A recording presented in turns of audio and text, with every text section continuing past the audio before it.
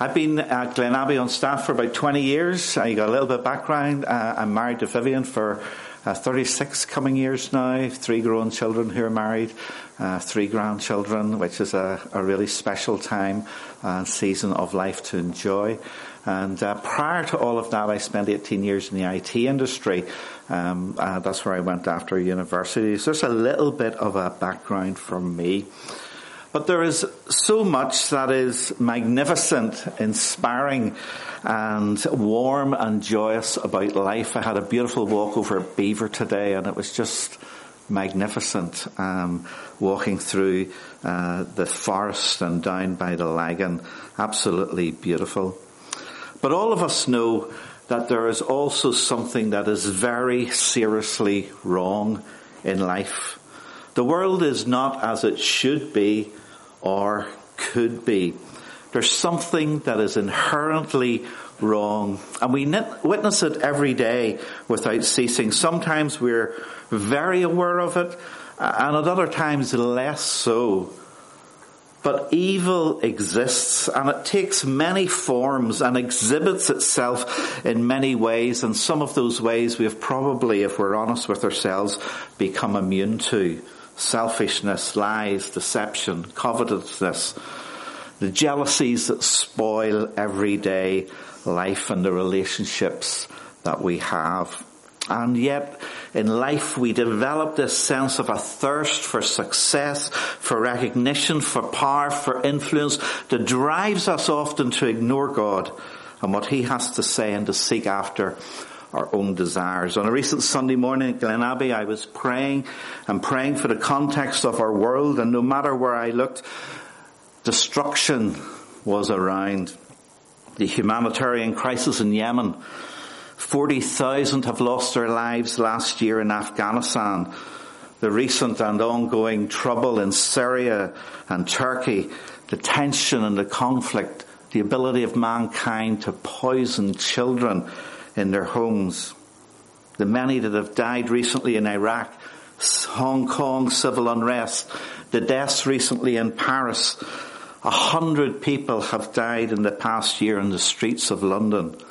Northern Ireland continues to have the highest suicide rate in the United Kingdom, with an average of 5 people dying each week. Drug and alcohol abuse is rampant. I happen to have the joy of being a street pastor, and I do round the Ballyclare and the Newton Abbot area, and I see the destruction of addiction to alcohol and drugs with underage young people on a regular basis. Family breakdown and dysfunction increases. Mental health issues and their associated impact on individuals and the family around us, we hear more and more about. And if I'm honest, I'm only scratching the surface. The whole world is groaning under the weight of evil, and you and I also groan. And what happened in Genesis 3 impacts life at every level. Everything is tainted, and so our understanding of what it means to live in this world today requires us to factor in what Genesis 3 teaches us about the beginning of sin. So we're going to jump straight in. We're going to read the chapter together. Now the serpent was more crafty than any other beast of the field that the Lord God had made. He said to the woman, "Did God actually say you shall not eat of any tree in the garden?"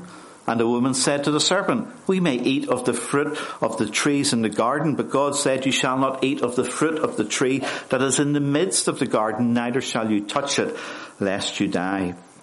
But the serpent said to the woman, "You will not surely die, for God knows that when you eat of it, your eyes will be opened, and you will be like God, knowing good and evil." So when the woman saw that the tree was good for food, and it was also a delight to the eyes, and that the tree was to be desired to make one wise, she took of its fruit and ate. And she also gave some to her husband who was with her, and he ate. Then the eyes of both were opened, and they knew that they were naked. And they sewed fig leaves together and made themselves loincloths. And they heard the sound of the Lord God walking in the garden in the cool of the day. And the man and his wife hid themselves from the presence of the Lord God among the trees of the garden. But the Lord God called to the man and said to him, "Where are you?" And he said, I heard the sound of you in the garden, and I was afraid because I was naked and I hid myself. He said, who told you that you were naked? Have you eaten of the tree of which I commanded you not to eat?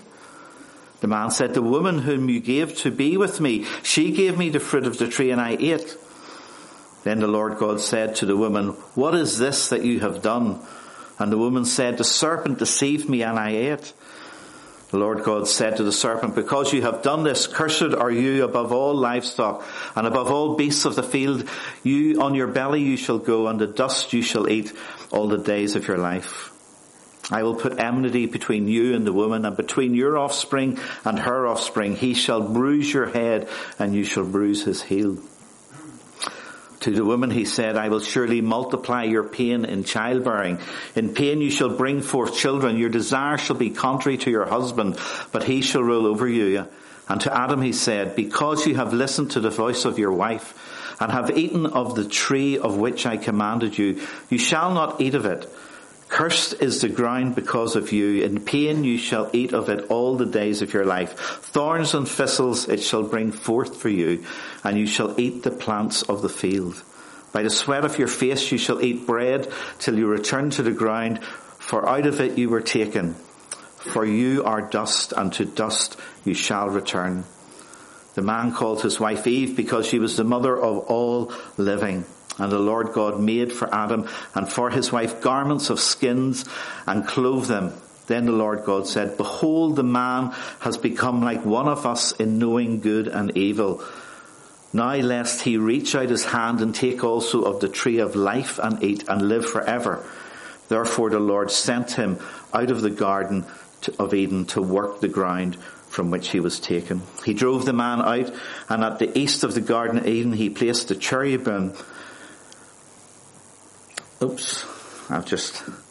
a flaming sword that turned every way to guard the way to the tree of life. This chapter is often referred to as the fall, as it depicts the spectacular fall of human life as God had created it to be. At the heart, it involves first the questioning of God's word, and then the denial of God's word. That is the heart of this chapter. And these are timeless tactics of the evil one.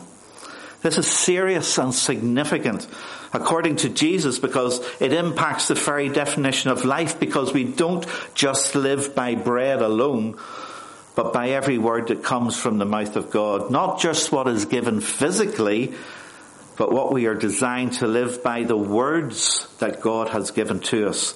That is what sustains and nourishes our life. Listening to him, trusting in him, trusting what he says, following him where he leads. And it's so important for us to grasp this truth, because trusting in God's word is at the very heart of what it means to be a human being made in the image of God. And therefore it makes sense that this is the target for Satan, to shatter the trust that we have in God. And if that happens, we then cease to enjoy and benefit from the centrality of identity and of our given humanity through an intimate and personal relationship that we can have with him and he wants with us. So how do we truly live as God intends us if we no longer trust his word? If we no longer believe his promises? If we no longer accept who he says he is? A few weeks ago, I remember being out in the Ballyclare with the street pastors, and I witnessed an assault taking place. If you want to see the impact of the fall, then take a walk around our city and our streets at night and observe how young people seek pleasure in the things of this world. And they're being sucked into lives of dysfunction, addiction, and hopelessness. In the lead up to this assault, I seen something that I'd never seen before. A young guy ran and jumped with both feet into a car window, which shattered, completely shattered into thousands of little pieces. It's called tempered glass. It's designed to shatter into tiny balls of harmless glass rather than shatter into shards that can cut and injure. What once was solid and clear and providing protection from the elements was destroyed, totally shattered, no longer able to be used as it was meant to be. And that is what Satan is up to here. He's focusing in on the Word of God, and he wants to shatter belief in God's Word. And he focuses in particularly in the one prohibition that God gave Adam and Eve. He ignores all the wonderful things that God allowed them to enjoy in the beautiful garden, the variety of plants and fruits and animals. It was indeed a paradise. But what does Satan do? He sets his sight on the one thing that God asked them not to do, the one thing that they couldn't have. And that's a tactic that he still employs today. And many of us, if we're honest with ourselves, will recognize and we will have experienced what it's like to be sucked into a mindset of questioning God's character, of questioning his goodness, of questioning his love for us. It's not the great and very things that we can do that dominate our minds. It's the one thing that we can't do. It's the prohibition. I used to get annoyed with my parents growing up because they had a curfew. I had to be in by 11 o'clock. But some of my friends were allowed to stay out later. It didn't seem fair or just to me. It was frustrating, and like everyone else, I pushed the boundaries. I challenged the deadline. And to be fair to my mum and dad, they enforced the deadline, and their discipline was brought to bear on me. You see, boundaries are important and necessary. But we can see what is going on here at a deep and profound level. God's word is being challenged. Their trust in God is being questioned. Why did God give this prohibition in the first place? This is not God being difficult and narrow-minded and a killjoy trying to ruin Adam and Eve's enjoyment of the paradise that he had put them in. It was exactly the opposite. Providing a single prohibition was essential for relationship and trust to be established. It was essential for human dignity and freedom because they had to have a real choice. And what that choice was that they had to have had to be one of the freedom to make a decision. The decision that they wanted to make. And when God made human beings, he didn't pre-program us. He didn't pre-program us to do whatever he commanded us to do. We are not robots. He created us with free will and the ability to choose and the freedom to say yes and no. Free to trust or not to trust. What would it mean at a human level if we were pre-programmed? Absolutely nothing. There is no moral value for the real moral choice to exist. There has to be a moral boundary. Something you freely choose to say no to because you trust what God says. And God gave them that moral boundary. He gave them that prohibition. And now they had a choice. Will we trust God and obey him or not? This freedom to choose is what makes trust possible. Love possible, free will possible, humanity possible. If we were pre-programmed, there would be no choice to be made because we would just do as we were programmed. And in making that choice, there were inevitable consequences. God didn't give them permission to disobey him. He warned them of the consequences if they did. But he gave them the freedom to choose, and Satan knew this. And in all his cunning deception, he started to undermine their trust in God and work on the prohibited thing. Look at that beautiful tree. Just think what that would taste like. Look at its potential if only you could.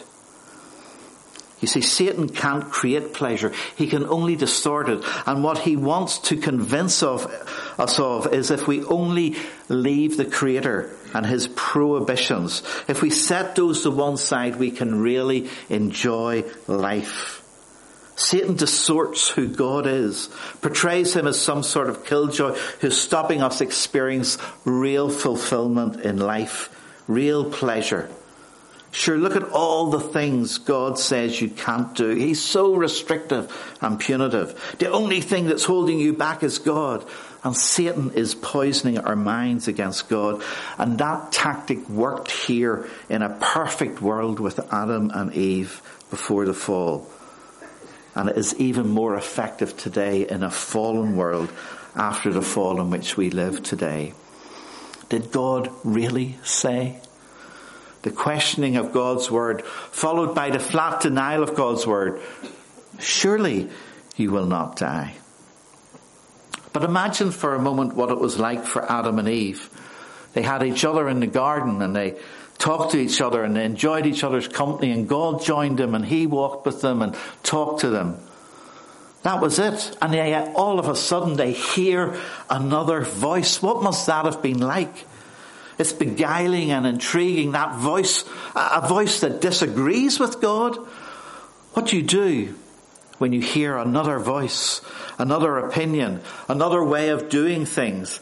It was a shock to their system. Did you hear what was said today? That what God says isn't right. You can imagine the scene and the conversation and debate. And then Satan does something which is really clever. He backs up his denial of God's word with something that is in fact true. And isn't that how often we are so easily deceived? A little bit of truth mixed with some lies is a recipe for disaster. So he reminds them of the truth that God had said that if they eat of that tree, they would be like him, knowing good and evil. God had said it. Satan uses the truth to back up his lie. He constantly attacks God and his character to undermine him and make us doubt his word. And so in the end, Adam and Eve went for it. They listened to the other voice and grasped the opportunity to choose for themselves and to disobey God, ignoring his word and warning, going their own way and following an alternative view. And isn't that what so easily can happen to us as well? And what happened as a result? Well, their eyes were open to shame and guilt. I wonder, do we remember our first experience of shame and of guilt? As we grow older, we tend to get more hardened and it maybe doesn't have the impact that it once had. But what must it have been like for Adam and Eve? Totally naked, not just physically, but their whole being. Having disobeyed God, hearing his voice, what did they want to do? Hide. They wanted to hide from him. It's just interesting to look at that. Hiding from God, the one that they would have walked with. And they hid from him because they felt shame and guilt, fearing God and the consequences of their actions. They had this newfound knowledge, but with this newfound knowledge of what was good and evil, they had a new feelings of guilt, feelings of shame. And immediately their relationship with God is broken. The closeness is replaced by distancing themselves as they hide from their Creator. And the incredible thing in all of this is that God knows what's going on. He knows everything. He doesn't give up on them. And likewise today, he doesn't give up on us. He asks the most important of questions that you can ask. Where are you? Where are you? Can I ask that question of all of us tonight? Where are we in relationship with God? Are we hiding from God, trying to cope with the shame of actions and of a life of embarrassment? If only people knew what I was really like, I'd be too embarrassed. I can't talk about it. Putting on a mask because you don't want people to know the truth. Not sure that we can be honest and trust each other. Hiding from one another, hiding from God, hearing God call, but not wanting to come to him because trust is broken down. We're not sure whether we can trust him, and Satan has been working hard in the background to make us question God's word, to make us deny the truth of God's word. And all along God knows where they are, and he asks them questions. He asks them questions to get them to repent, and he clothes them to hide their shame. It's humorous in many ways to consider their own attempts to hide their shame and nakedness with fig leaves. And God comes despite their actions. He loves them. He cares for them. He provides for them. He clothes them properly. He doesn't remove their sense of shame, but rather covers them properly. And that's a good thing for us, maintaining that sense of shame when we have done wrong against God. And today we need to be aware of our conscience. We need to act when it is pricked and to guard it from being seared and becoming ineffective. We need to be alert and guard our hearts. We need to hold on to the truth of God's word. And so as a result of their lack of trust in God's word and subsequent disobedience, they suffer the consequences for their sinful actions. Childbirth becomes painful. Work becomes toil. Access to the tree of life is banned. The aging process sets in, and all of these disciplines remind us that the world is not as it was meant to be. And our experience is not as it should be, and we're driven back towards God for a solution. And what is that solution? What is that solution? A sin has entered the world in Genesis 3. Well, let's jump and read from Romans 5.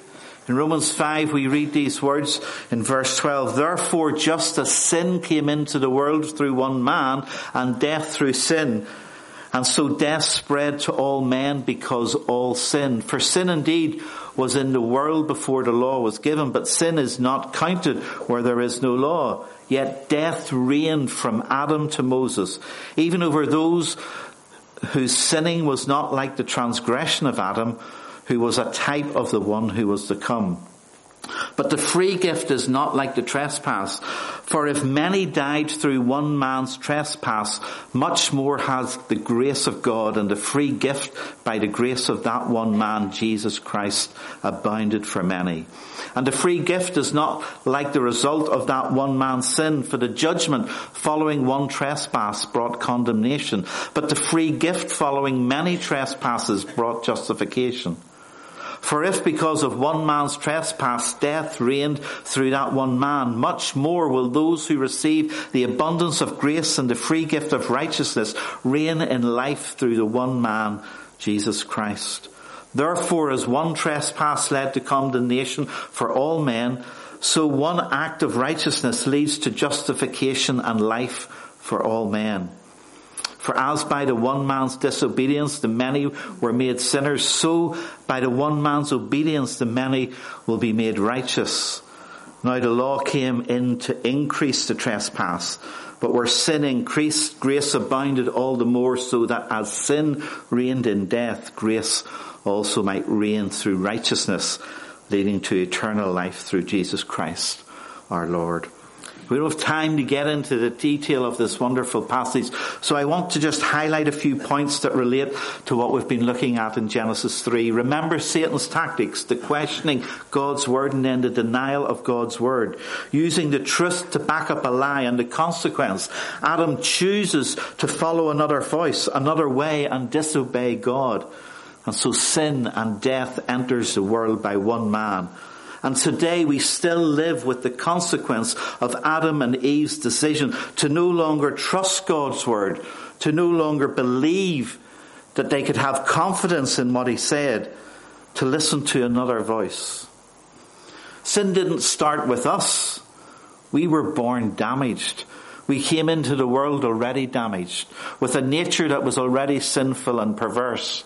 I see it already in my young grandchildren, 4-year-old and 2 11-month-year-olds. They've got character. They've learned how to be defiant already and struggle. We didn't sit down and teach them. They were born sinful. And if we're going to understand why we are that way, we really need to grasp what we're listening to tonight from God's word in Genesis 3 and in Romans 5. We are sinners through the disobedience of one man. And our identity when we are born is in Adam, that one man. We are children of Adam. And Paul expresses this through the repetition of the word reign. Because of one man's disobedience, the whole of humanity has been brought under the rule and dominion of two things, sin and death. The reign of death is obvious and uncontested. We see it constantly. It is ever with us. The reign of sin is similarly obvious, but today is hotly contested. Many people struggle with the word sin. They don't like to be categorized as sinners. So despite the advances in modern medicine, we still die. And despite our laws and attempts at big society and trying to go for a better life, sin still occurs in every generation. There is no one that is not subject to the aging process and ultimate death. And there is no one who has not been born flawed at heart and does not have the inbuilt tendency to prefer inclination to obligation. In other words, we're all selfish and want our own way and don't want to be told what to do. This is our identity. And if we could desire change and freedom and victory from sin, we must find a salvation solution that can change that identity. So what is that solution? The solution is receiving a new identity. We can't solve the problem of sin by self-discipline, by trying harder, exercising that sense of positivity, replacing negative behavior with better behavior. We must lose our old identity and gain a new one. And this can only be done through Jesus Christ. We went wrong through no fault of our own, and we will be put right through no merit of our own. God is a realist. He doesn't ask us to do what we cannot do. So Paul contrasts the impact of Adam and his act of disobedience and the impact of Christ and his act of obedience. Christ has reversed the process that Adam started. One trespass brought the reign of death of mankind. One act of righteousness brings the possibility of life for all. Adam brought condemnation. Christ brought justification. Judgment flows from Adam. Grace flows from Christ. Adam placed all into the category of sinners. Christ places all who trust, there's that word again, trust him, into the category of righteous. And note the repetition of this idea much more. We see it in verses 15 and 17 and 20. God's salvation isn't just enough to meet the problem. It's greater, far greater than the problem. And when the law came in, sin didn't decrease, it increased. The purpose of the law was to expose sin, to show how far we fell short of what we needed to be, not to get rid of it. But where sin increased, grace increased more. Where once there was nothing but the reign of sin and death, now there is grace reigning in righteousness and bringing eternal life. Christ faced the sin of the world, and through his act of obedience, his death on the cross provided salvation for all who trust him. Trust his word. Those who receive this salvation as a gift will reign in life. So how does this become true for us? Through being united with Christ and so receiving a new identity. I'm no longer simply a child of Adam, but through Christ I am a child of God, and that changes everything. But we all have a choice. Do we trust God's word? Are we willing to choose to believe him and follow him? To recognize that we cannot save ourselves because of the sin and the consequences of Adam's disobedience? Are we willing to repent, to seek to follow God with the help of the Holy Spirit, and to live in the forgiveness that Christ offers us through his death on the cross? I trust that each of us tonight will choose to believe and receive the gift of salvation that enables us to know forgiveness, acceptance, and purpose in our lives. And for those of us who have been there and who have accepted Christ, my prayer is that we will learn to trust his word completely. And that when we hear that voice that challenges God's word, when circumstance hits our life and we think, where's God? If God really loved me, why is he letting me go through this? When those doubts start to seep in, that we remind ourselves it's a tactic of the evil one from the beginning of Genesis 3 to question God's word, to question the truth of who he is, to question his love for us, to question his provision for us, that we question him who gave everything for us. And so may we trust his word, and may we follow him all the days of our lives, staying close to what he says and not being deflected by what the evil one would say, because the beginning of sin is undermining trust in God's word to the point of denying it and choosing to live lives for ourselves instead of living them fully for God. Thank you.